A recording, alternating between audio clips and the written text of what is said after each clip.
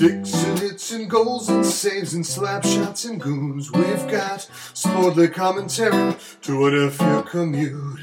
We also cover movies, TV shows, hits and tunes. It's your weekly bowl of hockey and nonsense. Part two. Hey gang, it's Ryan Lambert from Elite Prospects. Hey, Sean McIndoe from The Athletic. We're back. I am not on vacation anymore, so, we can do a show. That's how this works. Sorry I'm not 11 years old. I know everybody liked that, but, It was fun. yeah, There's a lot of people who want you to host with the 11-year-old. Yeah, I'm not trying to end up on any lists, so I'm not going to do that. Might be the best idea. Yeah. But yeah, so for those who don't know, Sean did the mailbag last week with his young son, who was very funny. Rave reviews. Too good, actually. He got a bit of an ego out of it, so. Yeah, and plus, it's like, damn, is an 11-year-old better at this than anybody who's ever been on this show before? Yeah. I don't like that. No, it's not great, but it's also it feels realistic to me. So that's true. Yeah. I don't know. It's just one of those things where like I don't know if it's the novelty, because anytime we have any guest host on the show, it's like, whoa, that person's so fun. Or if, like I said, if an 11-year-old just actually is that much better. I mean, that would there's no way to know. That would be very on brand for 11-year-olds, that they're fun for 20 minutes. And then after that, you start hitting some diminishing returns pretty quick. Yeah. Hey, speaking of diminishing returns, they did the All-Star game. And sure. I would say, honestly, diminishing returns on over the course of the skills competition. The games themselves, they're 3-on-3, they're pretty good, but the skills competition is what we all sign up for, And let me ask you this. What do you think is the definitive skills competition? To me, it's always, as far as the ones that have been around for a while, it's hardest shot, and then the accuracy shooting, which was always a favorite.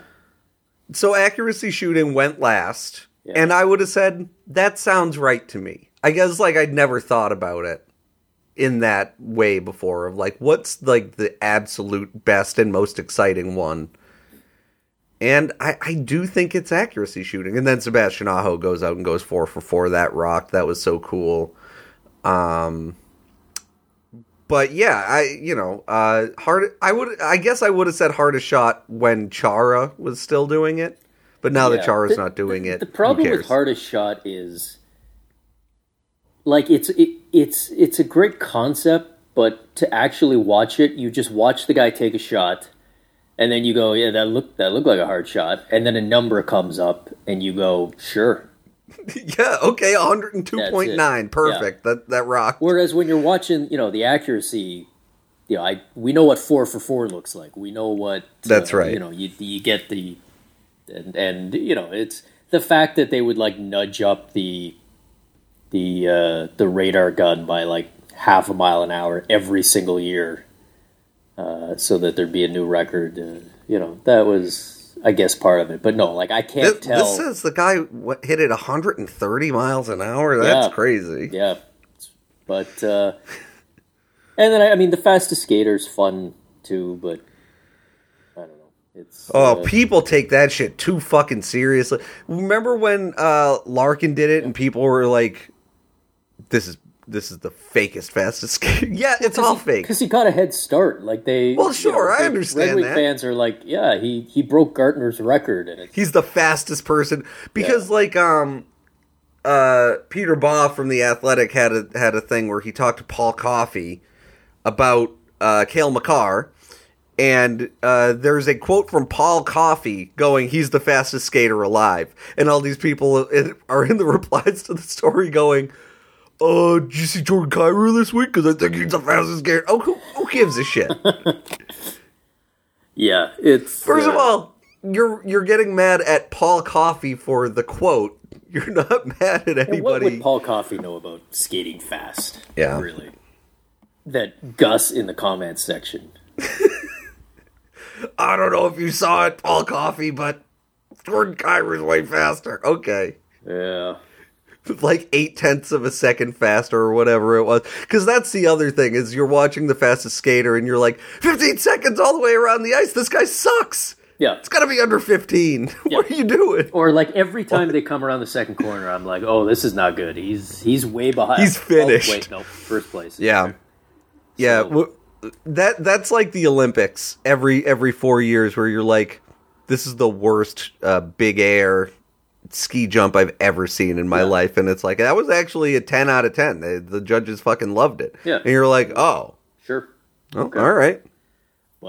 But no, I mean, to me, those are the classics, but it's the whatever they call it, the dress-up competition is the one now that, for better or worse, that's the signature of, I mean, that's what all the highlights were, right? That's what we're all going to remember. Well, that Trevor Zegras thing was, the whole thing of like, oh, could he really see? I don't care. Yes, of course he could. It's like, great. Because here's the thing. First of all, we're professional wrestling fans. Yeah. I don't think Aleister Black can really Malachi Black, sorry, can really like disappear and reappear in the ring when the lights go out. Yeah. And yet, does that gimmick work? Does the House of Black gimmick work for me? It sure does. I do find it weird that like people, I did see people who were like, I wouldn't say upset, but questioning like, could he see through the blindfold? But nobody was like, I don't think Jack Hughes really made a child appear. That's right.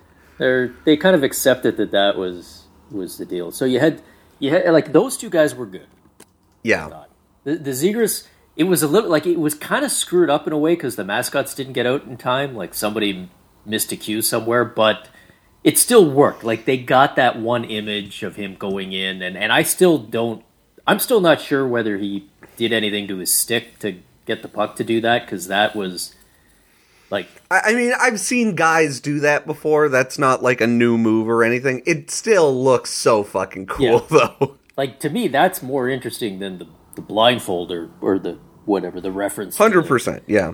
To the 15-year-old movie or whatever it is. But you had that. You had Jack Hughes. You had Kaprizov, who just kind of...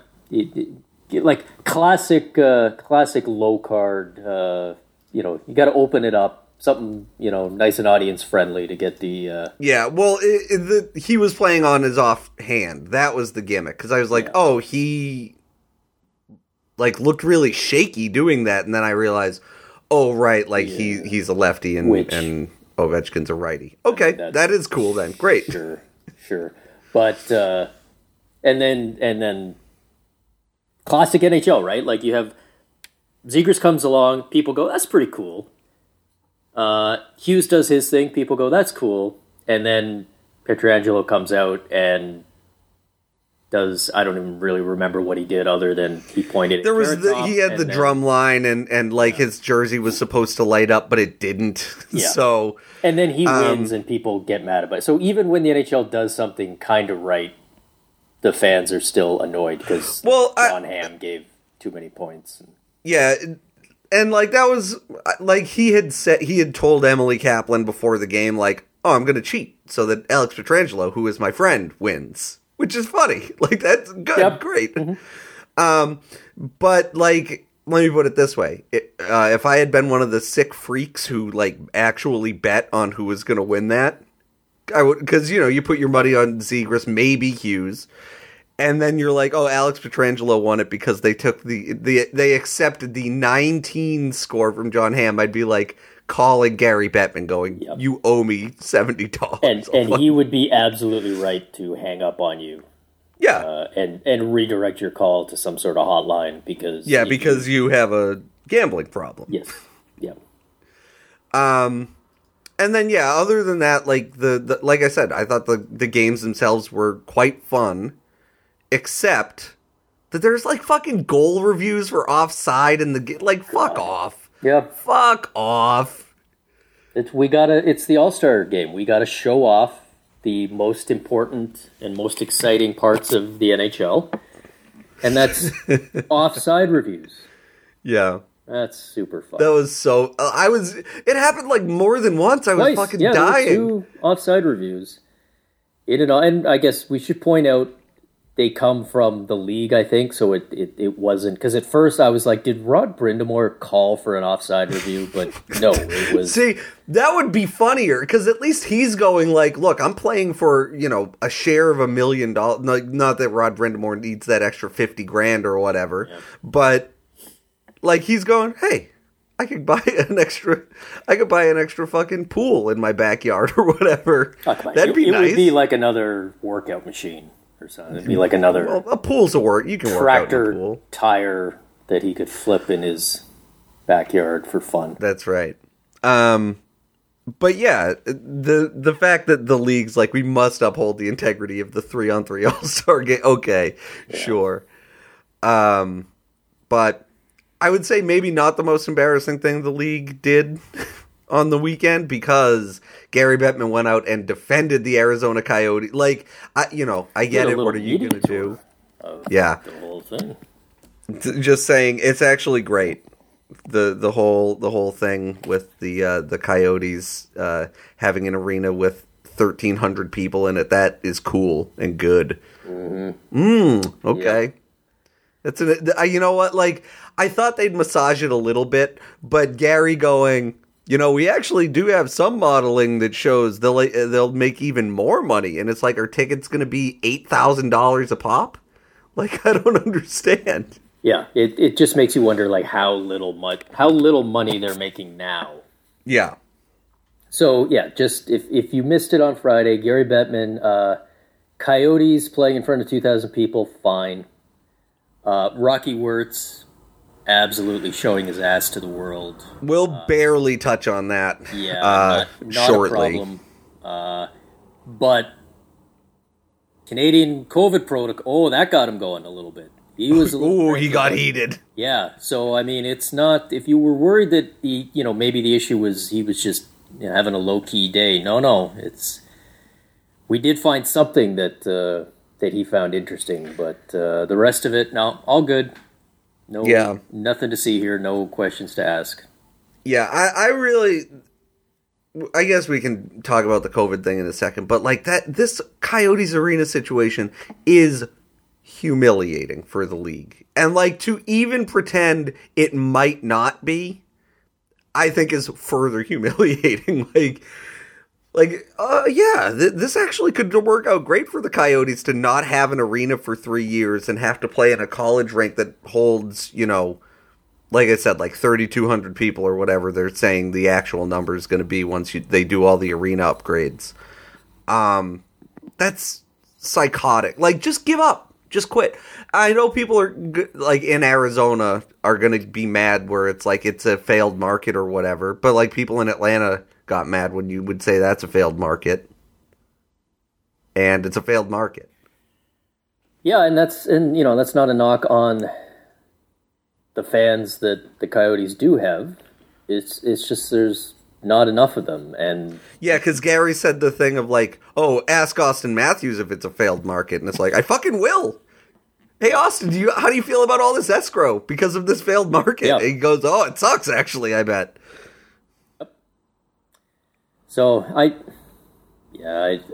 don't know. It seems pretty clear that what has happened here is that the NHL and the Coyotes felt like the arena was bluffing on the whole "we're going to kick you out at the end of the year" thing, and not let you chill out here for a few more years because we don't trust you to pay your bills. And sometimes you call someone else's bluff and they flip over the cards and they're not bluffing. And we're not at that point yet necessarily because there's still time for this to play out. But right now it looks like the NHL kind of got caught, and now they're scrambling for playing. Now they're the ones who are bluffing. We actually love playing in a high school rink. It's going to be cool. I don't think they're bluffing about what they're going to have to do, but they're definitely lying when they try to spin it positively, because this is obviously a disaster. But yeah. Okay, and then so the thing that you, what was the other thing? It's the COVID thing. Yeah, the COVID thing. I get why Canadian teams are mad about the COVID thing. Of course. Mm-hmm. Again, you're playing to a not full building. You're losing out on millions of dollars every night. If you're the Leafs or I don't want to say the Senators, you're losing out on tens of dollars every night if you're the Ottawa Senators. But you're losing if you're Montreal, if you're Toronto, obviously you're losing out on huge amounts of money from the house. And a lot of that goes into revenue sharing, so it's the whole league is this is a league that we know still drives a huge percentage of its revenue from game day sales, unlike other leagues. And a lot of that disproportionately comes from certain markets, and a lot of those are in Canada. So this is costing the league a lot of money, and we found out that things are moving slowly back to normal in Quebec. At least you figure Ontario will probably be the same. But it's an issue, sure, and you could argue over whether it's necessary or whether the right rules are in place in different places, but this now, is I've heard what it some really interesting takes about this for the last couple of weeks. Yeah. I don't know. You own a truck, Ryan. Come on up and we can do stop in. But that's the one thing that seemed to get Gary Bettman's attention. So threatening to move the draft out of it was actually very funny because somebody asked about hey, what do you think about the COVID protocols? And Bill Daly's like, we might go virtual again. And Gary's like, let me stop you right there, Bill. We're actually just going to move it. Yep. And also suggested that Canadian teams might play games in the U.S., might have their games moved to the U.S., which everybody kind of went, what? And then I think there was a report that maybe it was the Senators who had explored that Eugene Melnyk may have, or somebody in the organization may have looked into the possibility, but it didn't go anywhere. So, I don't know, that feels like a pretty empty threat, but, what are they going to do? Play him in freaking Glendale? I don't, that doesn't make sense to me just in terms of, well, what arena are they going to play in? Yeah, and how many tickets are you going to sell? Right. That there's not, the reason that the Leafs make a huge amount of money is because of not just how many tickets they sell, but how expensive they are. You're not going to be able to do that in, I guess maybe Kansas City, Buffalo whatever, or something, and try to pull it off there. But well, and that's the other thing is how do you, all these arena dates I would think are pretty booked, even for an arena that does, if you're just look, we need to get down to Kansas City tomorrow. Oh, well, it doesn't seem like you're going to be able to do that, right? Yeah, so I wouldn't think. So it was a fun weekend, let's say. All the news overall, we just complained about the Coyotes thing or whatever, but I thought it was a fun All-Star weekend. Oh, we didn't talk about the fountain thing. Fountain thing was fine, whatever. Not as exciting as I wanted it to be. Was it weird to you that they pre-taped it the day before and didn't tell anyone, or are you? Well, I mean, let's put it this way: if they hadn't said, or it hadn't come out after the fact, we pre-taped that, I would have been like, oh boy, they hustled those guys over to the fountain pretty quick. That's nice though. Good for them. Yeah. But then the fact that it was dark for the first one. Right. And the card count. That kind of gave that away. But also, you talk about the sickos who gambled on the breakaway contest, apparently people were gambling on this event after it had taken place. Right, yes. And I guess some fans had, there's obviously people in Vegas, they'd seen that this was going on, but they assumed it was a rehearsal. But no, they had actually pre-taped it. So, all right. Yeah, obviously the fountain thing, maybe you could say you had to pre-tape it just because of the logistics of getting them out of the building and blah, blah, blah. But, why did they do the freaking blackjack one outside and the day before or whatever? Because apparently it took forever. Apparently part of it is they cut out a lot of standing around, and, it's kind of always how it goes with these things. Nobody ever seems to know the rules. The players are just kind of looking around when do I go? What do I do? Apparently, they even cut out some of the shots from that because it was going too long when it got to the end. So because they were too good at it. I guess when it came down to with Pavelski and who was the other last guy, where they just I don't know, doesn't matter. They were hitting their shots, and so rather than stick with that and let that drama build, they just cut right to the end.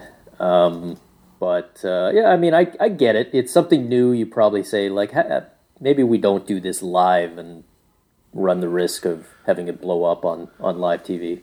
How was the coverage down in the States? I heard some people say that it was not treated as a big deal on ESPN or anything. I watched it on ESPN. I don't know. I are you asking with regard to once the thing started or how it was both? But how was it hyped at all? I don't know. Oh, I don't. You don't strike me as a watches ESPN 8 hours a day guy. No. This was the first time I watched ESPN live, without using just the app. In quite a while. Obviously, I use it to watch hockey games most nights, but I hadn't just turned on ESPN on cable in forever, so I have no idea what they did or didn't do to hype it. Yeah. Okay. Well, good, sorry. Good lead part. I wish I had At least they didn't have for Tortorella come on after every event and be like, "This sucks." In my day, that's the breakaway competition was just a slap shot. You dumped it into the corner and you went off for a line change. Yeah. That'd be a good one.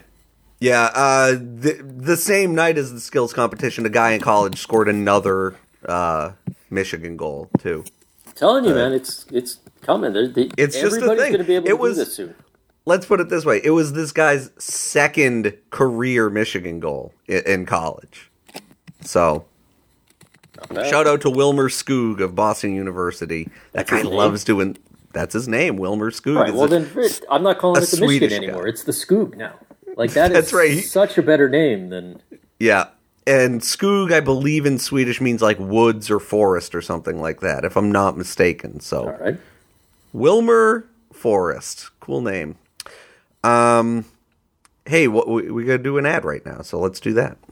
It's hard to think about spring right now, especially in Ottawa, but we are close to feeling that soft grass under our feet. But first, we need to get our lawn back. Thankfully, Sunday gets your lawn growing and helps to keep it healthy all season long. Sunday can help you grow a beautiful lawn without the guesswork or the nasty chemicals. Their custom plan includes fertilizer and everything you need to easily care for your lawn, and with ingredients like seaweed, iron, and molasses, you can feel good with kids and pets being around.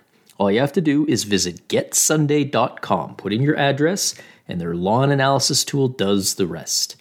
They use soil and climate data to create a personal nutrient plan delivered to your door when you need it, and you just attach the ready-to-use pouch to a garden hose and spray. It takes less than 15 minutes, and best of all, this stuff really works. And Sunday is offering Puck Soup listeners 20% off. Full season plans start at just $119, and you can get 20% off when you visit getsunday.com/puck20 at checkout. That's 20% off your custom plan at getsunday.com/puck20. The other, you mentioned it earlier, the Rocky Wirtz thing. We'll use that as the kickoff to our little Chicago section. It feels like it's kind of old news now. No, it was a week ago, and Yeah, I don't think anybody's going to be surprised that we think that sucked and he sucks. Mm-hmm. That's about where I think most people, including like people who like owners and that kind of thing, I think that's where most people landed was, that he shouldn't have done that. Yeah. Gary Bettman, I'm not excusing it, but he's actually nice, and he was just he had a heated owning moment or whatever. Yeah. Well, his Bettman's spin on it was that he was just frustrated because he cares so much. He cares so much. That's the problem. He's so passionate about fixing this issue that his passion caused him to say the exact opposite of that loudly while shouting over his own son. Yeah. I mean, it's... I gotta say, I was shocked to learn that Rocky Wirtz is like an elderly man. I don't know why. Like, he's 70 or whatever. Yeah. And I was just like... When he came in, they were like, oh, here's the like young, exciting guy. Right. Because he took, compared to Bill Wirtz, he was. Well, sure. He had crazy progressive ideas like putting games on television. Yeah. But yeah, it was very funny to me. I don't think I'd ever like seen video of him. And so for him to be... well, you have now. Good job by him. That's he true. Definitely got his name out there. So. Yep. And it's also just a weird thing to be like, oh yeah, here's like a 70-year-old man whose name is Rocky. What? Yeah, there is that. Is he named after because he can't be named after the movie, so is he named after like the squirrel or something? Let's go with that. Yeah, okay, great. Yeah, that's the only other option. Not a good PR week for Chicago in general, though, between that and the fact that they're like, tweeting out like, we interviewed Peter Chiarelli. Do you guys like that? Everybody's like, no, we don't. We don't like that at all. I'll say this. I actually like that they are announcing who they interviewed because this, like, and it's that time of year. In the NFL, this is standard. In the NFL, they tell you who they are interviewing for the positions. Whereas in the NHL... Now, do they tell you whether this is just to, fulfill the Rooney Rule or whatever? Yes, they do. It's implied. Yeah, there's a little winky icon that goes with it. And but, in the NFL, they'll say, we interviewed so-and-so. So-and-so's coming in for a second interview. And whereas in the NHL, it's usually done behind the scenes and then it gets leaked to the insiders and they tell you that, I've heard that it's always weird because it's like, this guy got an interview, this guy did. I'm hearing also maybe this guy, and it's like, yeah, okay, so the first two people told you, and then the third guy isn't responding to texts, and maybe there's a fourth guy who's like, oh, look, I didn't get interviewed, but if you said that I maybe did, that would help me. But I like that they're telling us who they interview. I hope that catches on. Yes, it also probably lets them do a little bit of audience that was my focus group. Yeah, that was definitely my my impression of it. Just because, like, as we're kind of saying, this is not standard in the NHL to do this. So, for somebody to start doing it, what's the reason to do that? And the reason is, do you guys like if we interview Eric Tulsky? And they're all like, yeah, we love it. That's cool. And they're like, okay, what about Peter Chiarelli? Boo, that sucks. Get out of here. Yep. It's just, turning the dial and looking at the audience for the reaction. Absolutely. That's it. But again, it gave us, first of all, it's more transparency on the process, which is good. And far more importantly, it gave us we just interviewed Peter Chiarelli tweet that you could then spend the day reading the replies to, which was hilarious. Right. Yeah, especially because during the breakaway challenge or whatever, they just tweeted out like ha ha ha ha ha because the hangover thing was so funny, I guess. It was just so that movie? Funny. Yeah. Oh my god, unbelievable. So they tweeted that out, and then I saw one or two people just like screenshot from one, screenshot from the other. Like, we interviewed Peter Chiarelli. Ha, ha, ha, ha, ha, ha, ha. Yeah, perfect.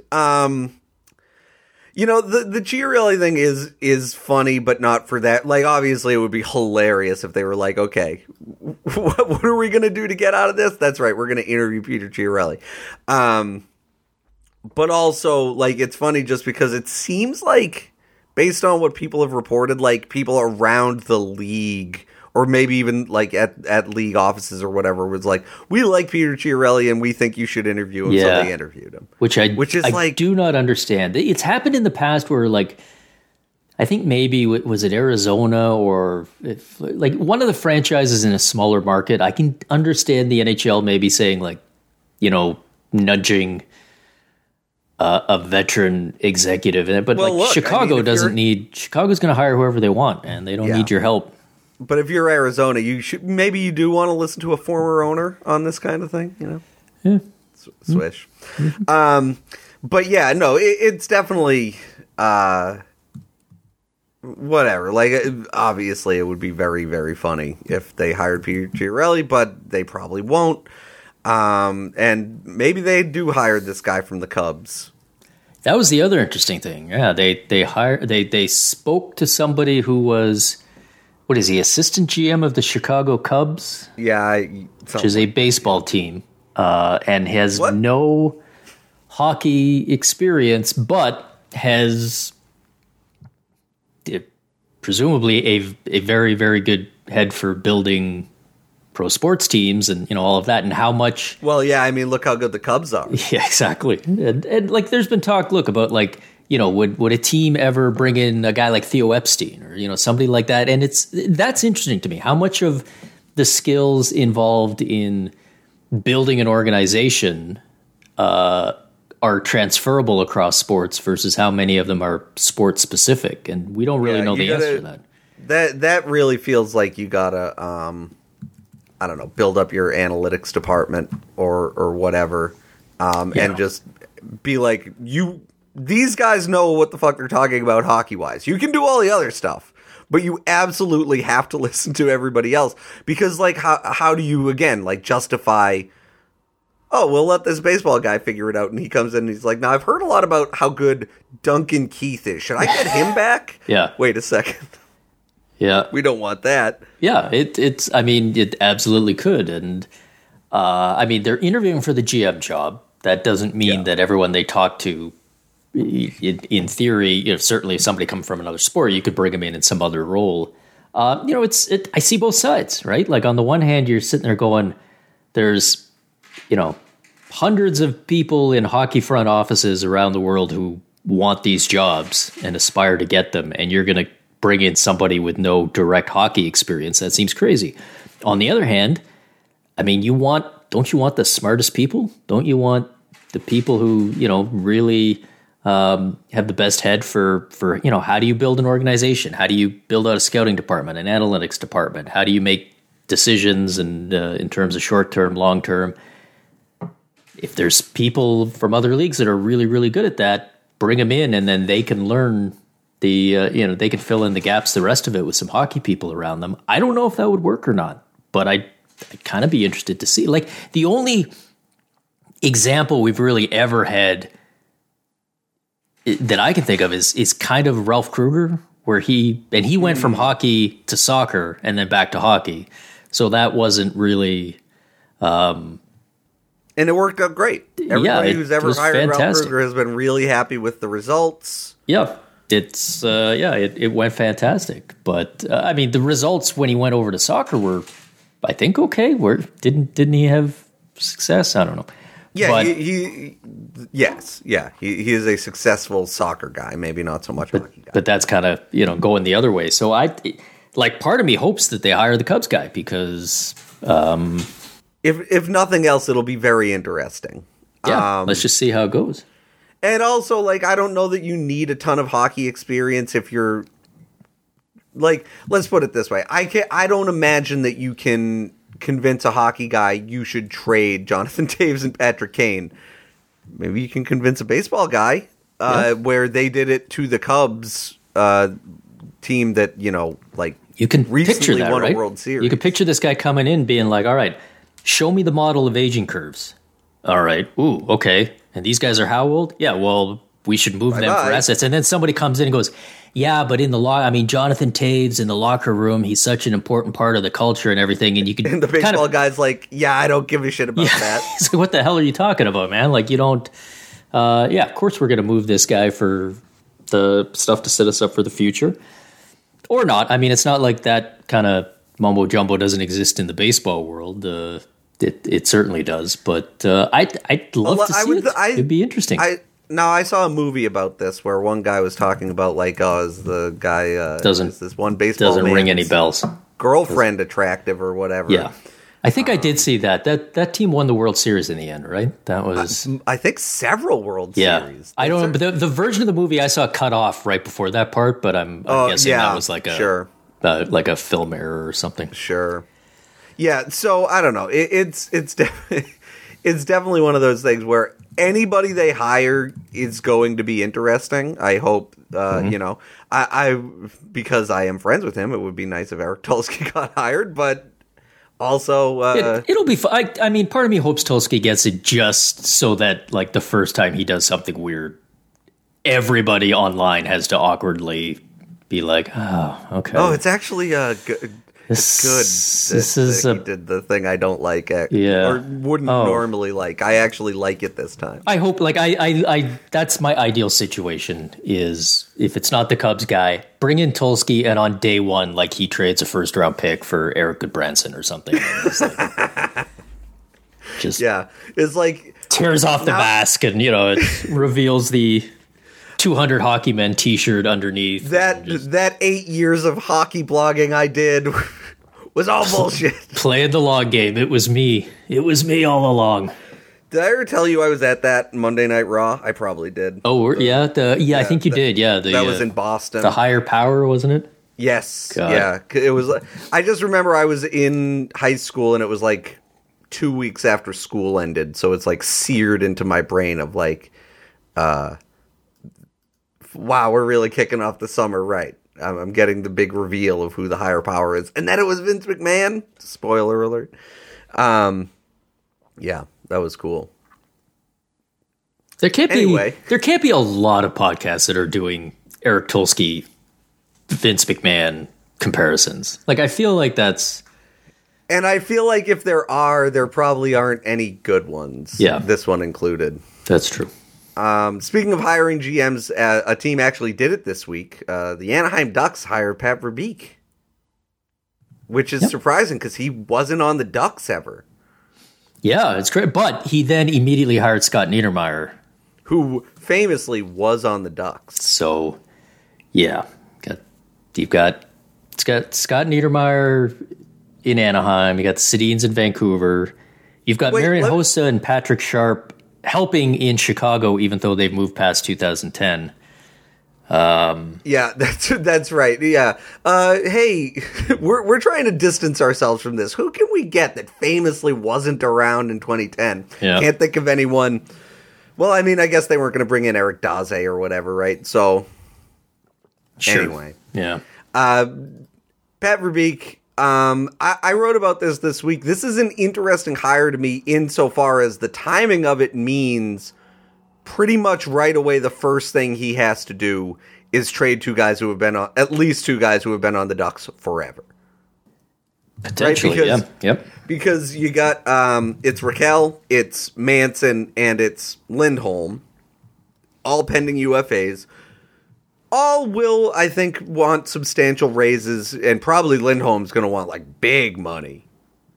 I don't know how, if you're the Ducks, you can justify signing more than one. You can talk me into we couldn't possibly lose Hampus Lindholm. I don't think you could do it with Raquel and Manson. Yeah, and even potentially...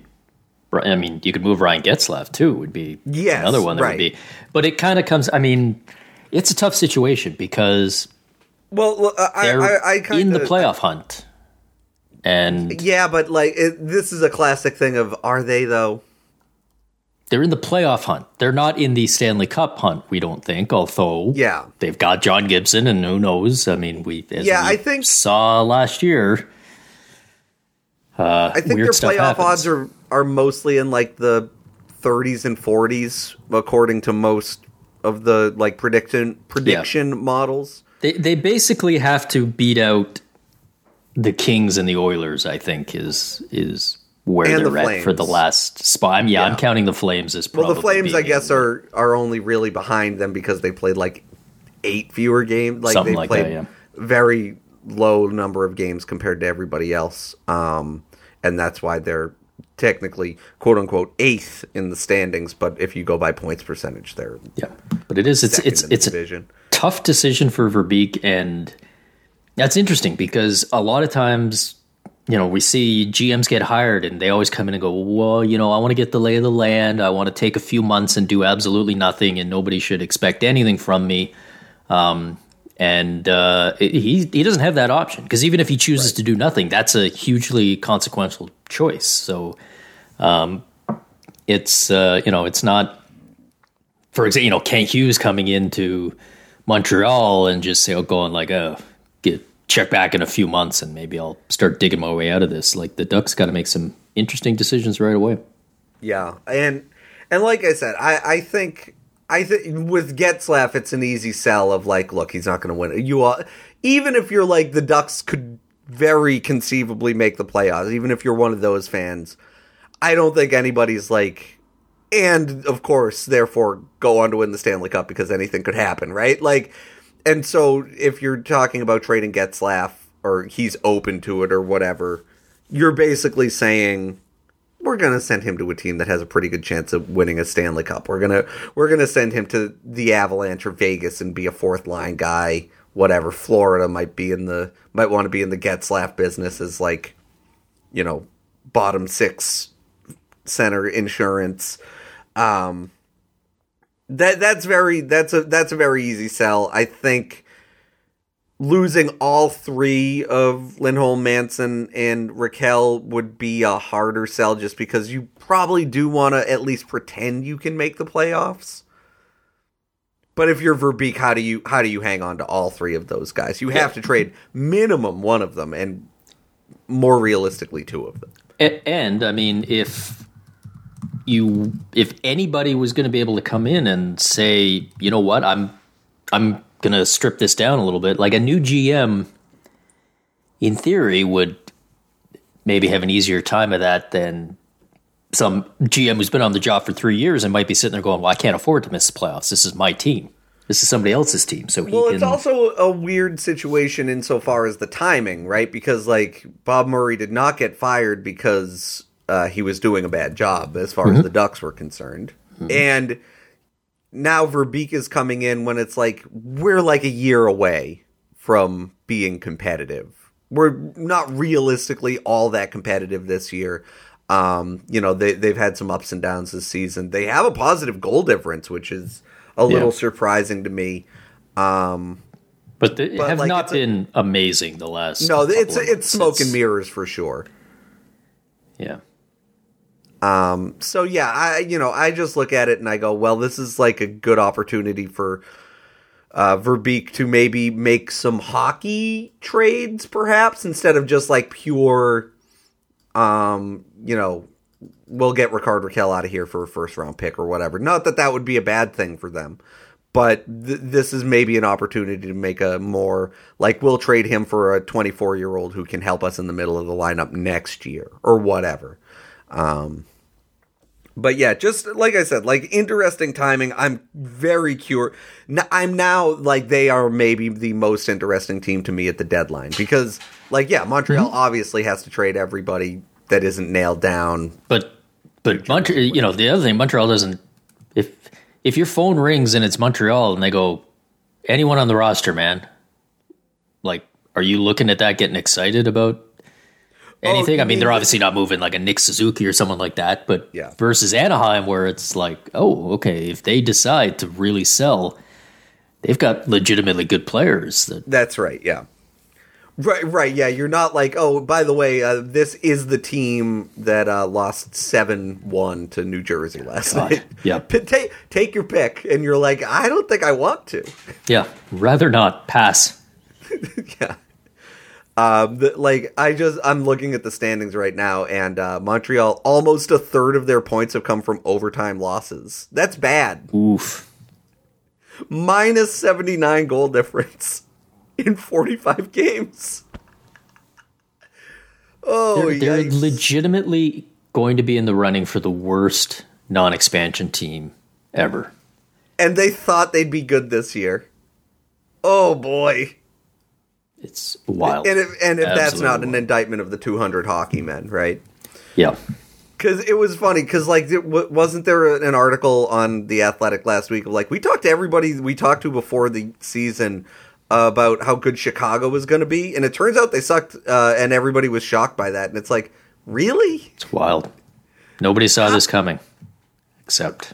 But, like, they talk, Lazarus and Powers talked to presumably, like, dozens of hockey men who were like, you know, like, I think everybody was mostly going, I think they'll be vaguely playoff competitive, maybe.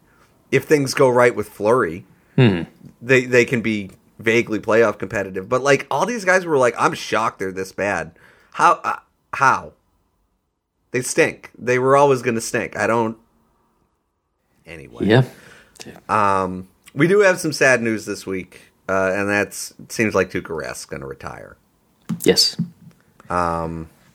He wasn't good in his comeback, to say the least. He had a couple of good games. First game was good. Games, a few real stinkers. Yeah. But it's just seems how like he he's re-aggravated an injury. Yeah, and, just wasn't feeling as good as it. Apparently, the first game he felt great afterwards, and then after that, it just wasn't feeling right. So that sucks, man. It does suck. It's a lousy way to go out. It's it's for him. It sucks in addition because, like, if he had just retired over the summer, you would have been like, "Oh, that's kind of a bummer way for a goalie that good for that long to go out." So, like the time, much like Verbeek, I guess there was no good timing for this. No, but at the same time, at least you know, like he knows now. Yep. You know, he won't be sitting around years later going, "Could I have come back? Could I have kept doing it?" He knows. He gave it a shot. His body gave him the answer, and he listened. And so it's, you know, it does two things. First of all, we can immediately start now, you know, looking at the career of Tuukka Rask as a finished product, presumably. Yeah, right. You know, is it a Hall of Fame? Is he, you know, all of this stuff? And then the other thing is you look at what it does to the Bruins, because the first half of the season, Bruins were a good team. Goaltending was not great, although not as bad as maybe you thought. But, you know, we were thinking, well, you know, if Tuukka comes back, if Tuukka is Tuukka Rask for this team and he comes back and plays at that level, I mean, boy, they're and now that's not going to happen. And so you're back to, you know, do we trust Ullmark? Do we do something else? Well, here's the thing is after the slow I think everybody would say that Ullmark and Swayman had slow starts, you know? But, like, since then, those guys, you know... Ullmark was good. Ullmark is 9-13, Swayman's 9-14, and that's, again, with two guys who had slowish starts. We're not going to point out that Rask is an 8-44 in 4 games. That we're not going to bring that up. We respect him too much. Yeah. But, like... You know, more recently, those guys have been fucking lights out. Yep. So when Rask came back, it was kind of this awkward thing of, like, how do you send down Jeremy Swayman, who was 935 in December? You know, like, I think this gives the Bruins maybe a little bit more plausible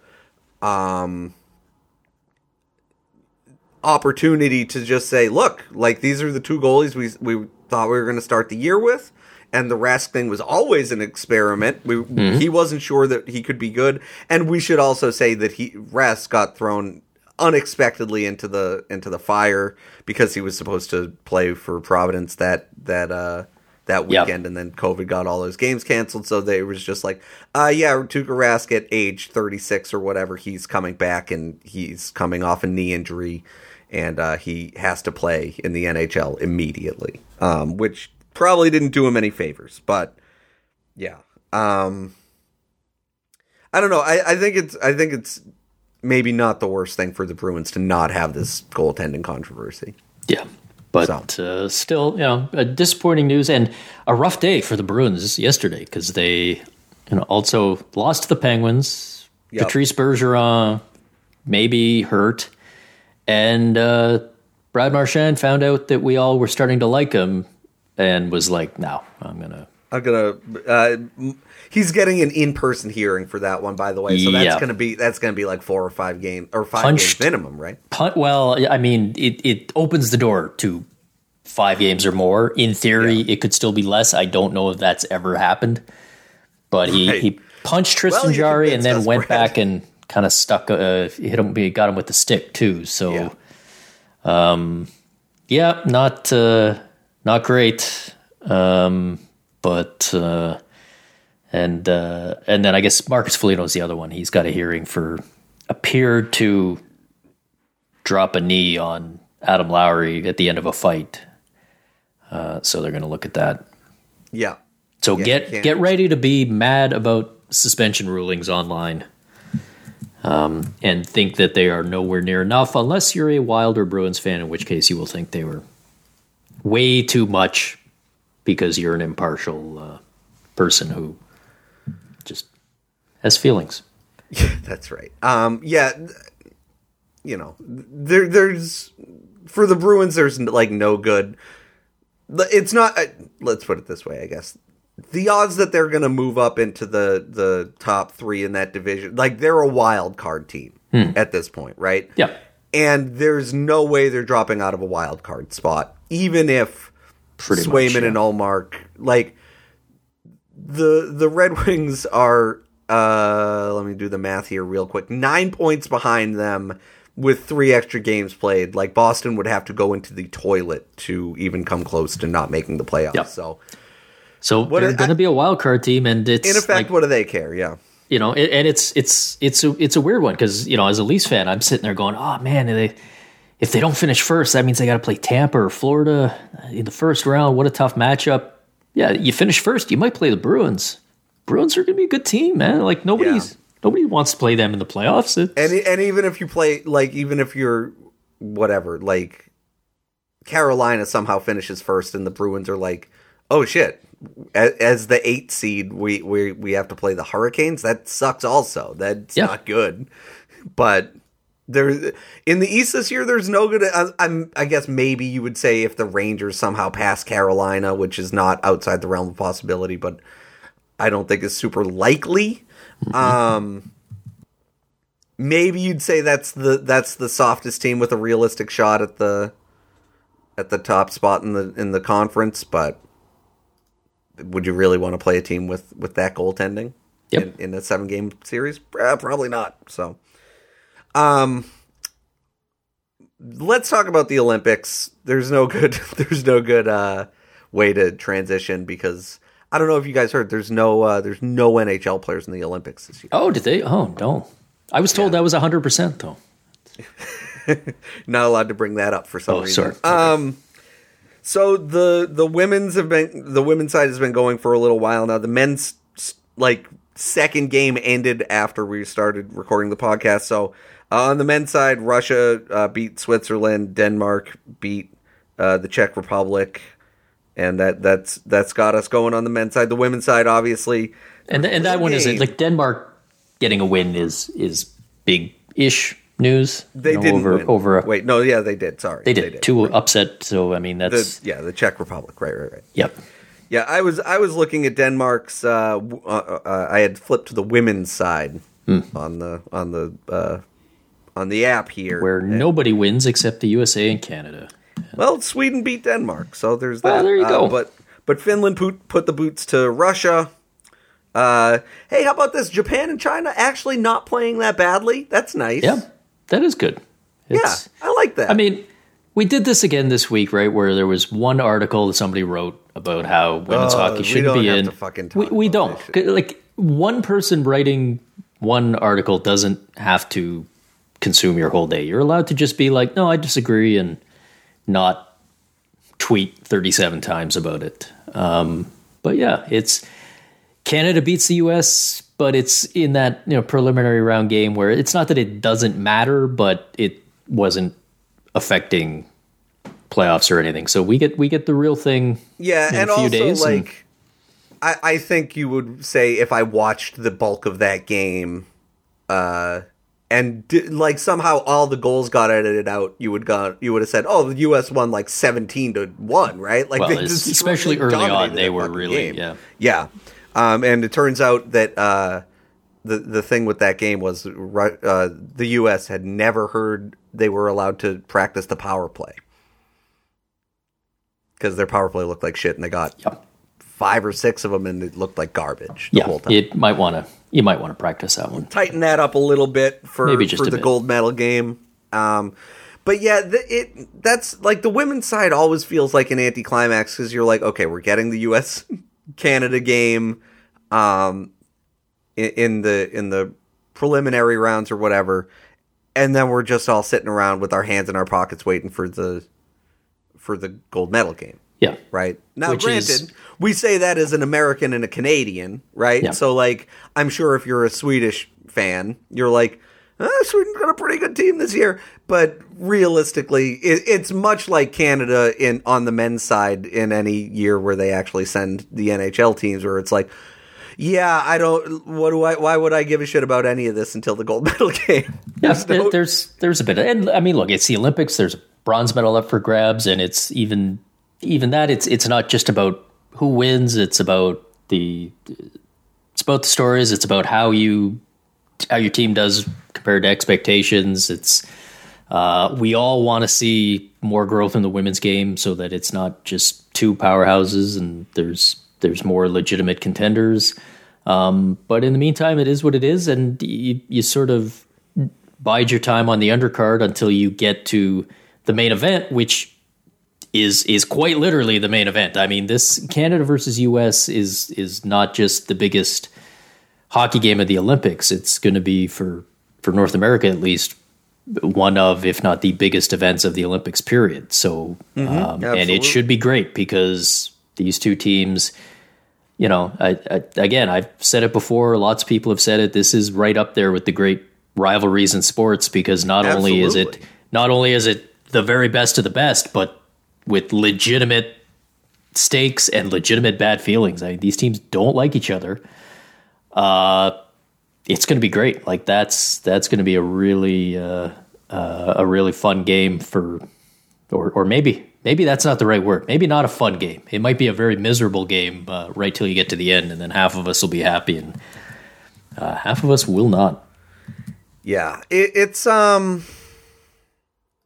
like I say, it's tough because you're just like, okay, I guess I got to watch the who are the U.S. and Canada playing the next few days. I don't know. I don't have that in front of me here all of a sudden, but like, okay, I guess I'll watch the U.S. beat Finland again.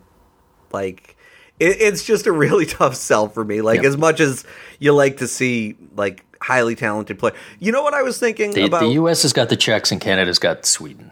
Is a combined 58-0 for the U.S. and Canada. It feels like something like that, yeah. And then on to the semifinals, and then the gold medal a week from now.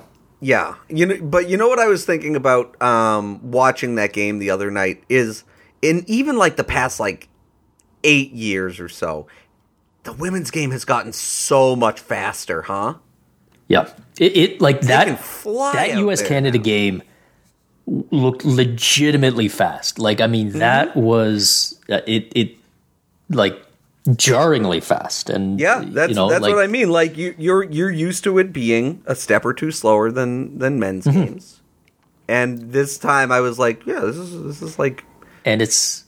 Yeah, and I mean, it's not just a question of like even by any standard. Yeah, and not just in terms of like straight line, blue line to blue line speed or anything like that. It's just the way the style of the game and the pace that both teams were like.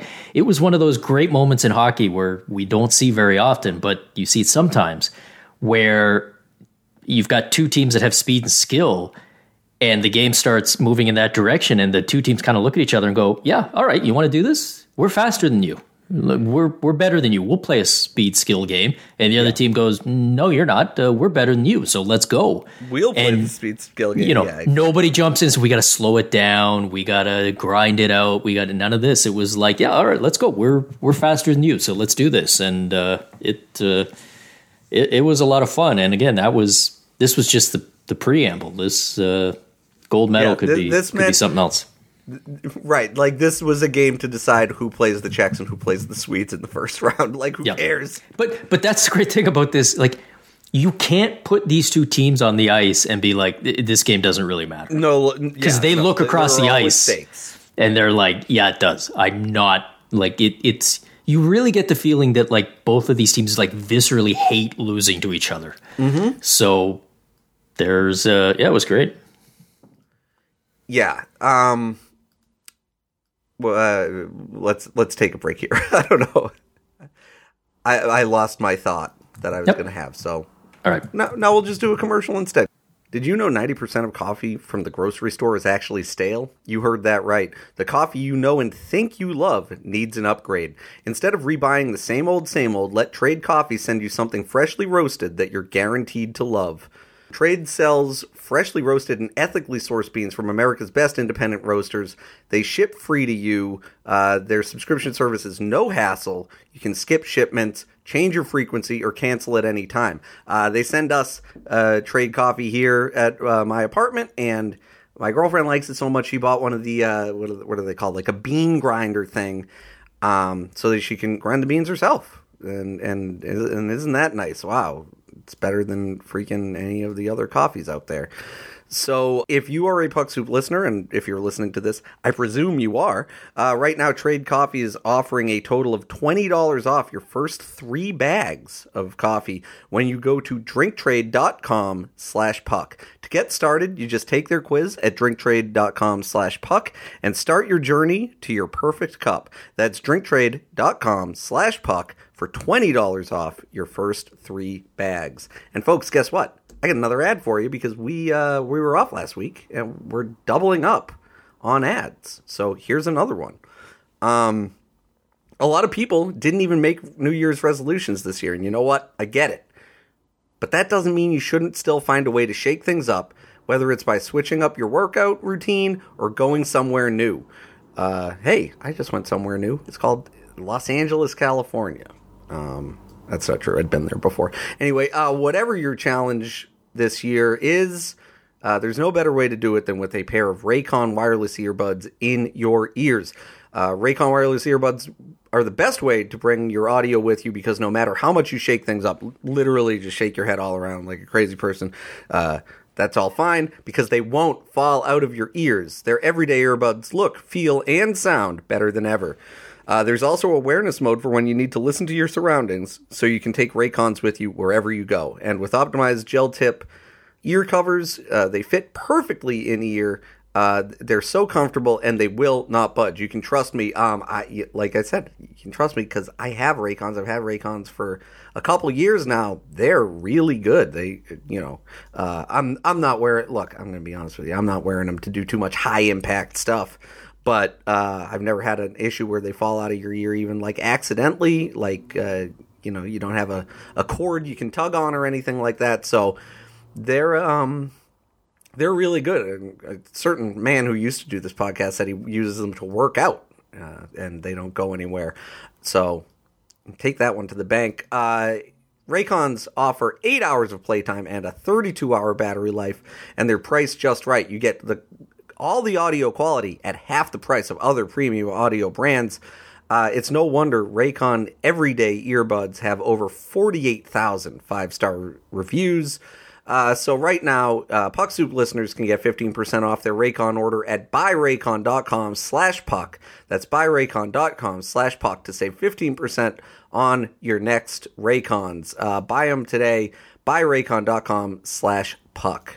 All right. So I have a new game for us to play. Exciting. What? I said this is exciting. Oh, yeah, no, not really. Oh, okay. So I don't know if you've seen this. NFTs have been in the news a lot lately. Did you know about this? I've heard about them. Yeah. Yeah. So they're taking off. Everybody's loving their little Bored Apes and what have you. Mm-hmm. And this is not outside what the NHL is doing. We're trying to boost hockey-related revenue. We're going to do it any way we can. And, selling NFTs, that is part of it, apparently, for a lot of teams. So when I was thinking about this, I went on NHL.com and I just typed NFT into like the NHL's like search function. And I got 4 pages of results from, just the last, 18 months. Wow. Of teams and I think Wayne Gretzky or whoever selling NFTs. Which, honestly, I guess I'm not surprised that it's that high or low, Like, if you had said, well, every team has 50 NFTs already available, I'd have gone, that makes sense. Gotta get your cash wallet before everybody figures out this sucks and stupid. I've been told NFTs are just another form of gambling, but if Wayne Gretzky's involved, clearly. Yeah, a player with no history of anything related None to at gambling. all. And so I have for you here a list of 8 NFTs related to players or teams. And I want you to tell me if this is a real NFT or not a real NFT in a game we're calling NFTHL. I like it. All right. So if it's a real NFT, not if it's a real thing, because then I could just say that none of them were actual real things. And I would, all right. Is this a real NFT an NHL team has sold? Okay. We're going to start off with the NJD 3X Champ coin. And the copy here says, in a powerful reflection of the Devils' 3-time Stanley Cup winning legacy, this NFT will be available as a one-of-one collectible and sold in auction-style format on the Fanapoly platform. The winning bidder will additionally have the opportunity to watch a 2021-22 season game in the New Jersey Devils alumni suite with a Devils legend from one of the championship years at the Prudential Center. And the price on this is $3,000. Is that a real or a fake? None of what you just said makes any sense. So based on what I know of NFTs, that one is real.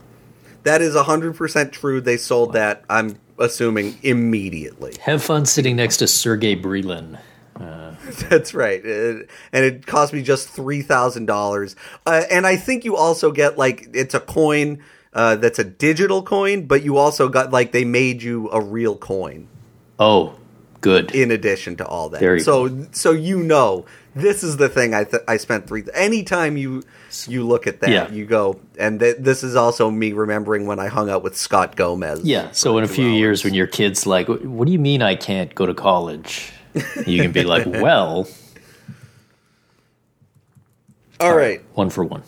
One for one. Is this a real or a fake NFT? It's the Once in a Lifetime NFT. And it says here, celebrating his golden goal, this new NFT is a one-of-one offering that provides a digital image of the moment Sidney Crosby sealed gold for Canada on home ice, as well as an autographed Team Canada jersey. And the price on that is $8,787. Yeah. Of course it would be. Again, makes no sense. So I'm going to say that's real.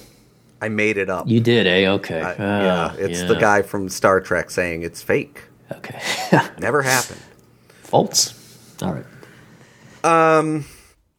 This one is called Damon the Martian Streeter, and it says, a top secret situation. Damon supposedly landed in Chicago after getting intergalactically lost while traversing the universe. Thankfully, this extraterrestrial had a close encounter with hockey and has never looked back. This is an official Chicago Blackhawks NFT, and if I were to describe it to you, it's like pixel art of an alien wearing a Chicago jersey, and it costs $800. What the hell? That's too stupid to not be real. It's correct. Real. That is real. They did a lot of pixel art, trading cards. I don't know why a Martian comes into this. I assumed it was an existing NFT thing that people liked. Yeah. Hey, we put a freaking Bored Ape in a Patrick Kane jersey. Don't you like that stupid bullshit? Mm-hmm. So yeah, that's 100% real. I encourage people to Google what this is because I don't know how this costs $800. Like, there's a lot of like all of these. I'm like, how do they justify charging like $42,000 for a picture of a fucking monkey or whatever? Mm-hmm. But this one, it's like $800 and it's like an alien in a jersey. Okay, all right, sure.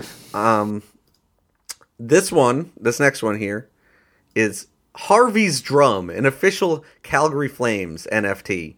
And the copy says, "It is the hound we all know and love, with his iconic drum booming loudly to encourage the crowd to cheer, chant, and will the team to victory. Harvey's 8-bit world may be pixelated, but the sounds of his drum still call the crowd," and that costs $32.25 Canadian.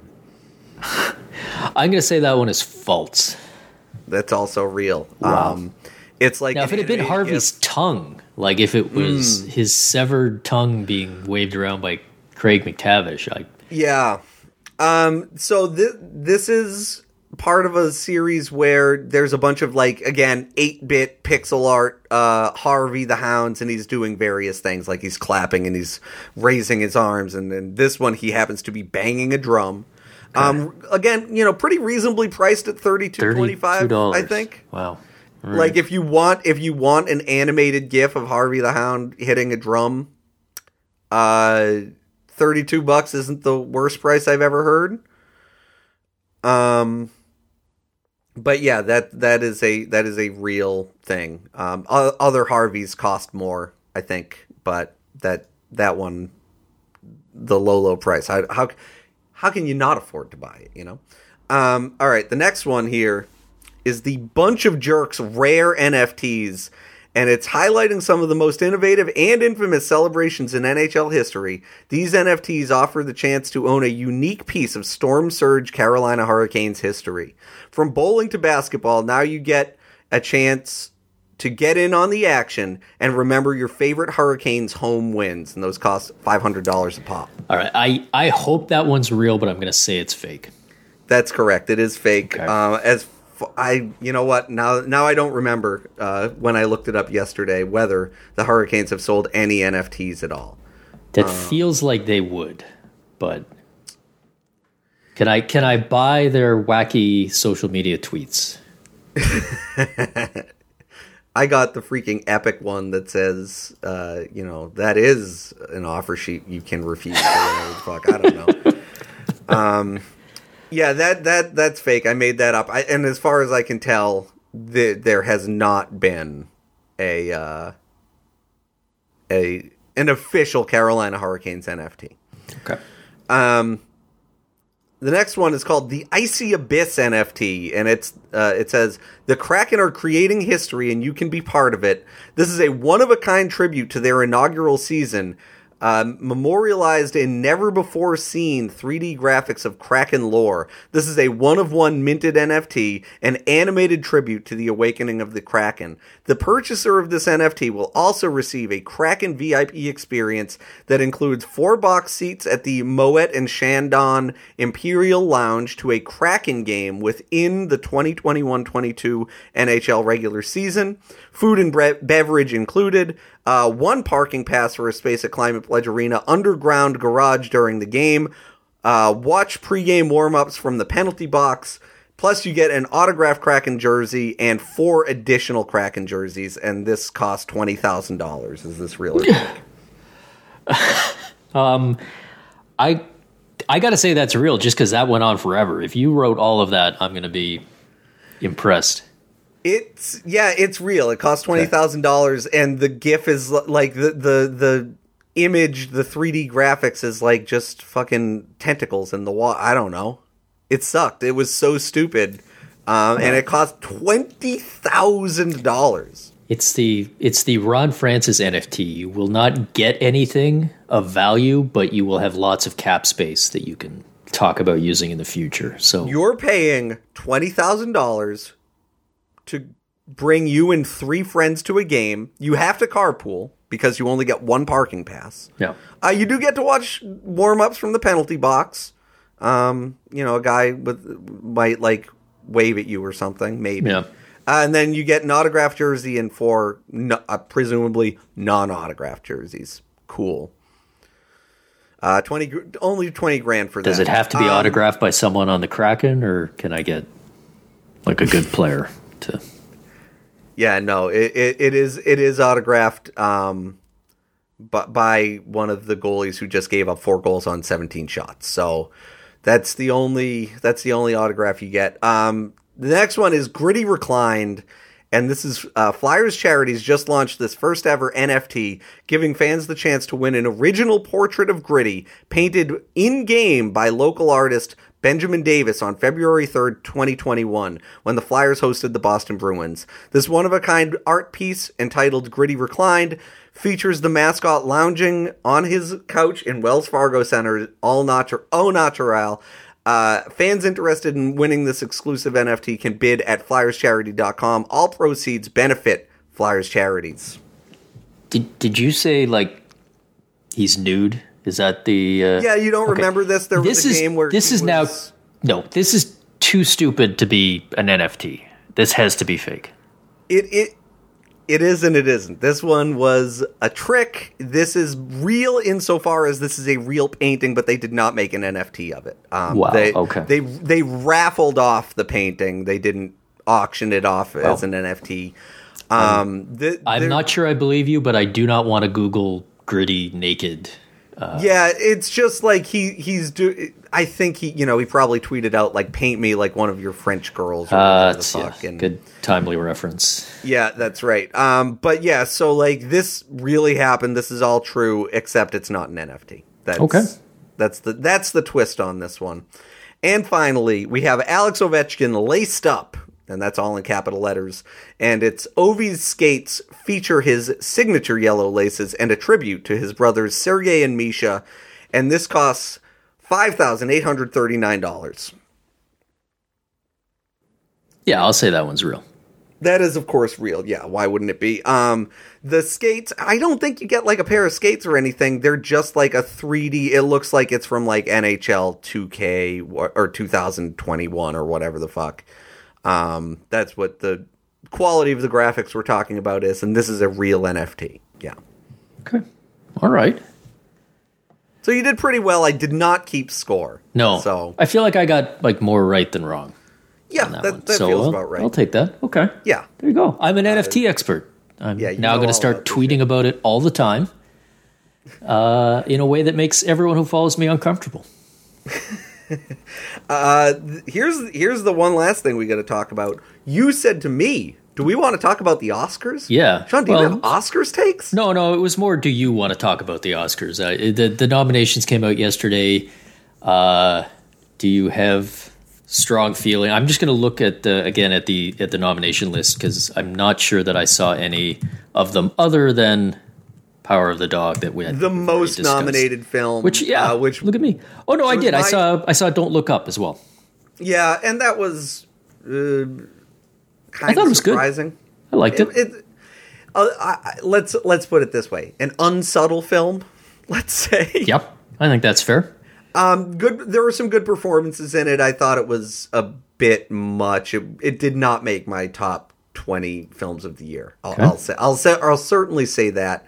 It was for all the nominations it got. It didn't get a Best Picture nomination, which was a little surprising. Don't Look Up.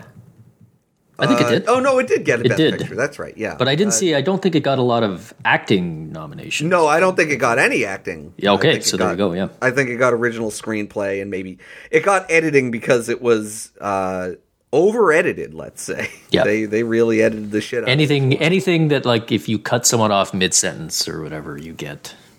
Yeah. An editing nomination. Yeah. That's right. Famously, there's that video from. The horrible film Bohemian Rhapsody that's right. Yeah.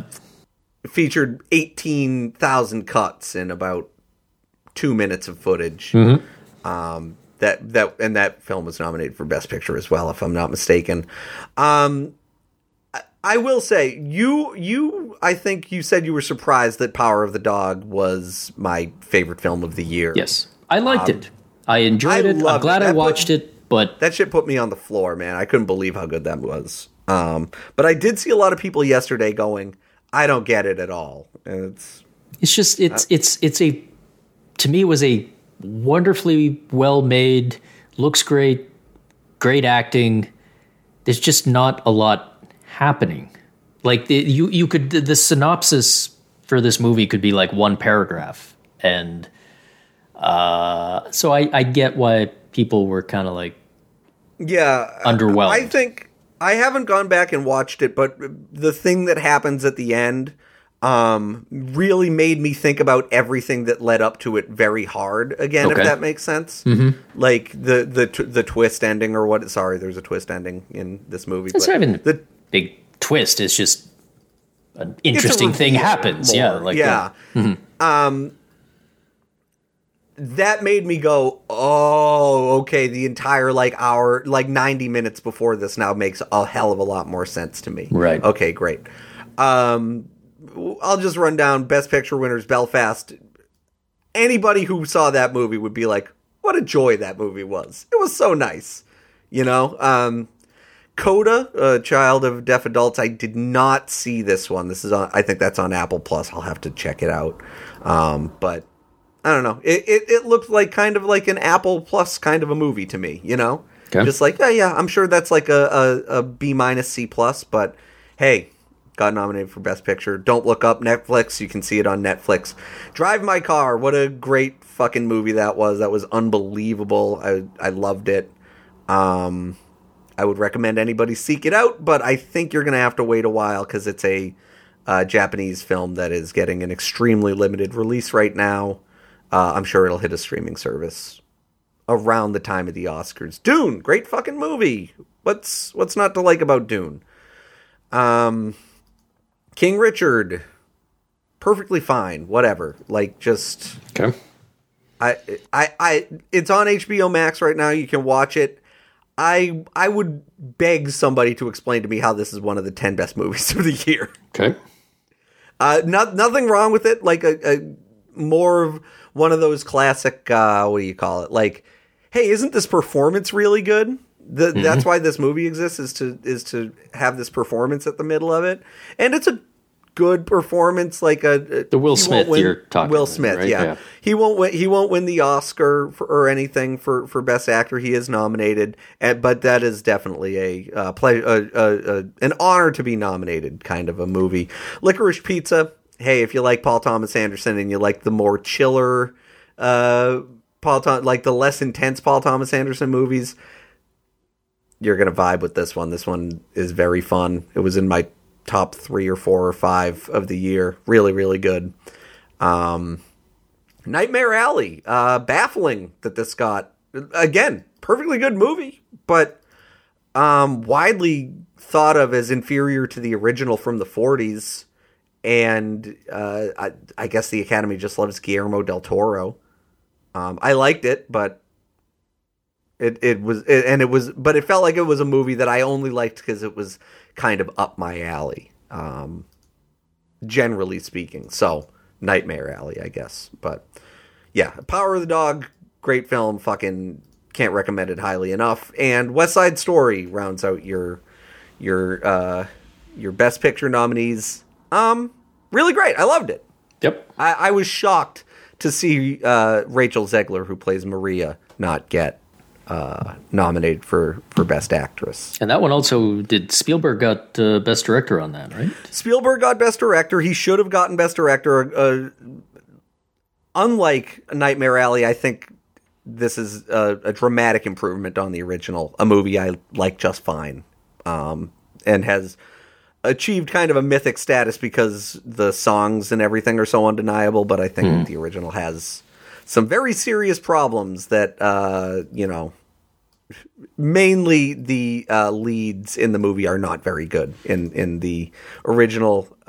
This one of the leads is fantastic, and one of them is pretty good. Fine, whatever. Very cool. I'm trying to think, is there anything that really jumped out at me? No Green Knight anywhere. Were you expecting that was that really at all, surprising. Or, I'm shocked. I thought that would at least get some like technical nominations, if not for like adapted screenplay. I thought it could have been a shoe-in because it took a kind of bare story and made it very interesting, I thought. And then like Being the Ricardos getting nominated for every acting award apart from supporting actress, because there really kind of isn't one in that movie from what I haven't seen it. I don't want to see it. It looks like it sucks. And also, like, I think everybody's big take on that movie is, these people who are like 20 years older than the Ricardos they are portraying, they don't in any way remind me of the Ricardos that I have countless hours of footage that I can draw from. Yeah. So yeah, no, that's that one. I honestly, until the nominations came out, I didn't realize that Being the Ricardos was like a serious good movie. Like I thought it was kind of like. Well, so if you go by like anybody who did watch it and reviewed it and took it like seriously, they didn't think it was a good serious movie either. So, what about the what was it, the fashion guy who got killed? And Lady Gaga was in this one. House of Gucci. Yeah, that's it. Yeah, were you I was shocked to see that she wasn't nominated for actress. The movie was like only okay. Okay. It was like a C plus B minus kind of a movie, which like, look, I like Adam Driver a lot. Obviously, I'm a huge Ridley Scott fan. Lady Gaga is a fantastic actress, but which is shocking for me to say. And like Nicole Kidman beating her out for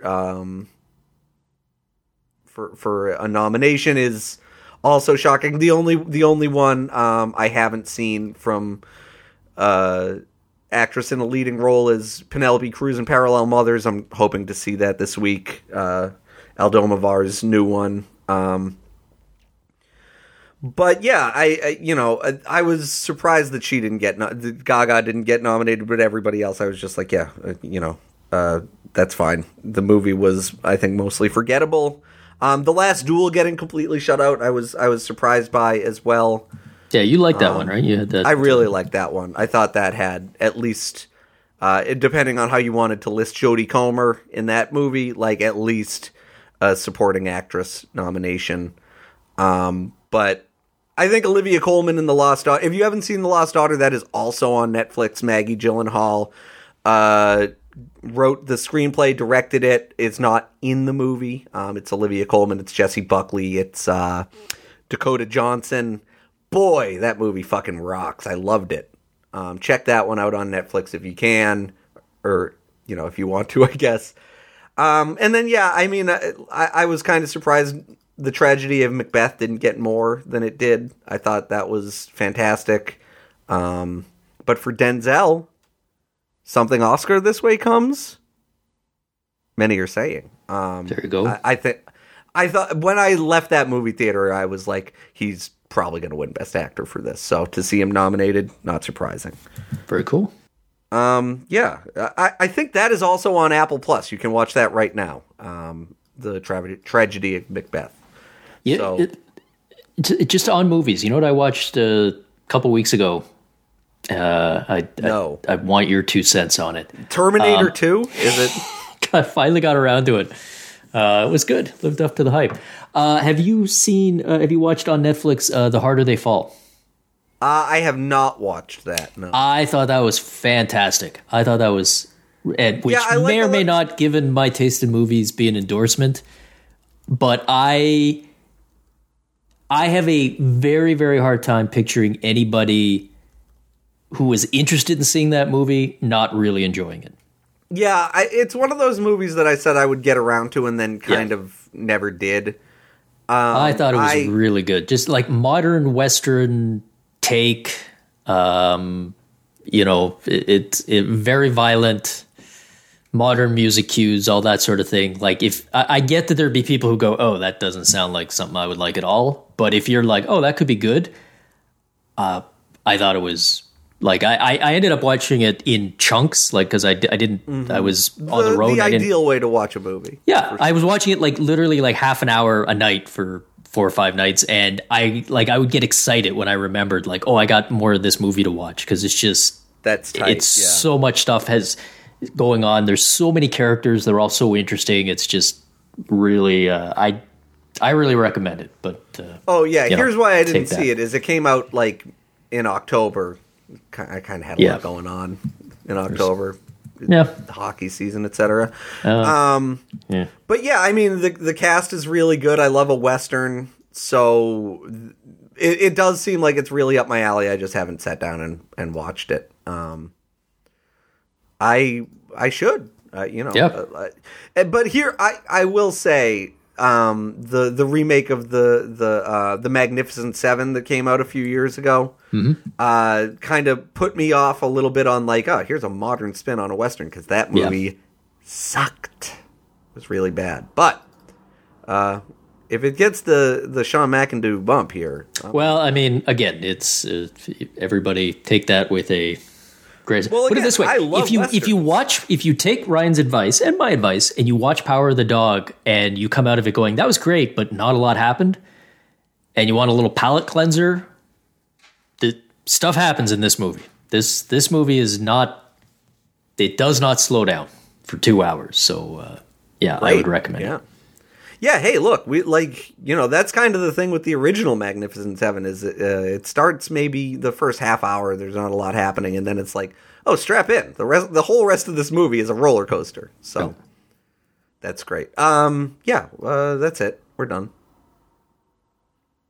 I don't have anything else to say. Yeah, I don't know. Yeah, plug anything or obviously we're gonna do the plugs, and the plugs is the same as every week. EPRinkside.com. If you want to sign up for an annual subscription, use the code ILOVEP. They'll tack 3 extra months on at the end for you for free. And of course, the Puck Soup Patreon. We're gonna be doing our bonus episode beginning of next week. Let's say. I think we penciled it in for Monday. But we don't know what the idea is yet. So if you have any suggestions, well, you know what? Don't give us any suggestions. We'll come up with something good. We'll try. Or we'll blame you if we don't. Find me on The Athletic. Yep, the usual stuff on there. And listen to me with Ian Mendez on Thursday on The Athletic Hockey Show. Oh, and I mentioned it earlier. Sean did the mailbag with his...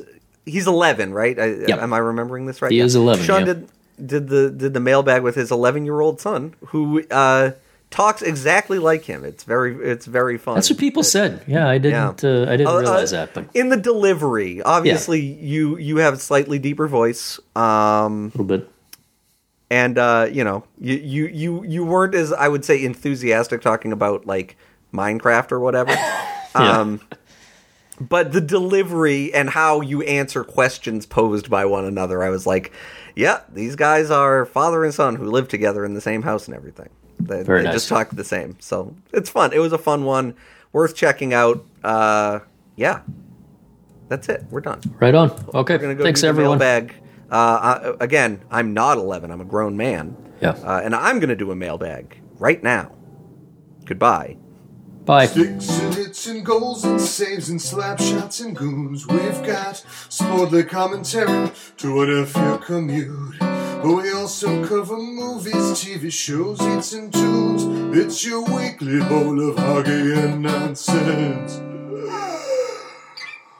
Puck Soup.